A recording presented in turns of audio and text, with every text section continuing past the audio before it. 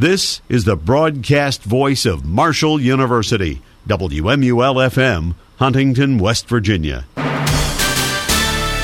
And now, News Center 88 at 5, the area source for the most complete news coverage from across the campus of Marshall University and the Huntington tri-state area. And now, the News Center 88 team.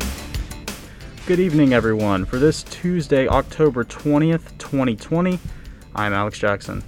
And I'm Makaylah Wheeler. Coming up this evening on News Center 88, Justice Department files landmark antitrust case against Google.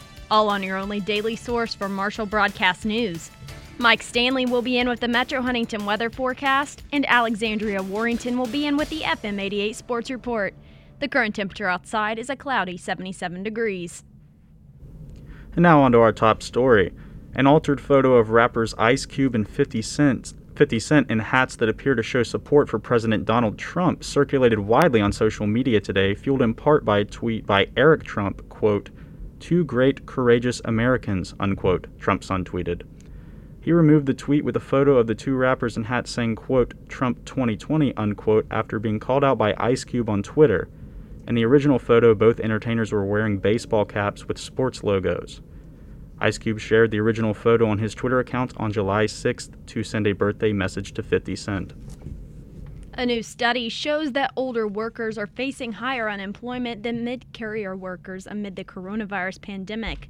The study released today from researchers with the New School University in New York City found that workers 55 and older lost jobs sooner, were rehired slower, and continue to face higher job losses than their counterparts ages 35 to 54.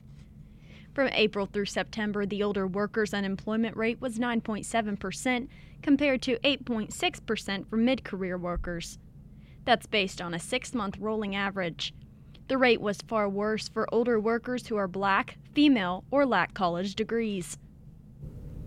Virus cases are surging across Europe and many U.S. states, but responses by leaders are miles apart, with officials in Ireland, France, and elsewhere imposing curfews and restricting gatherings, even as some U.S. governors resist mask mandates or more aggressive measures. This stark contrast in efforts to contain infections come as outbreaks on both sides of the Atlantic raise similar alarms, including shrinking availability of hospital beds and rising deaths. Governors of states including Tennessee, Oklahoma, Nebraska, and North Dakota are all facing calls from doctors and public health officials to require masks. In Utah, a spike in cases since school reopened has created a dynamic that Republican Governor Gary Herbert has called, quote, unsustainable, unquote. The Justice Department today sued Google for antitrust violations, alleging that it abused its dominance in online search and advertising to stifle competition and harm consumers. The litigation marks the government's most significant attempt to protect competition since its groundbreaking case against Microsoft more than 20 years ago. This suit could be an opening salvo ahead of other major government antitrust actions, giving ongoing investigations of major tech companies including Apple, Amazon, and Facebook at both the Justice Department and the Federal Trade Commission. Google has long denied the claims of unfair competition.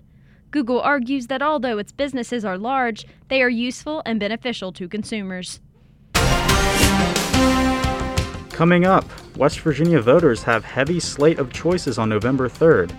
That and more news from across the tri-state when News Center 88 returns right after this.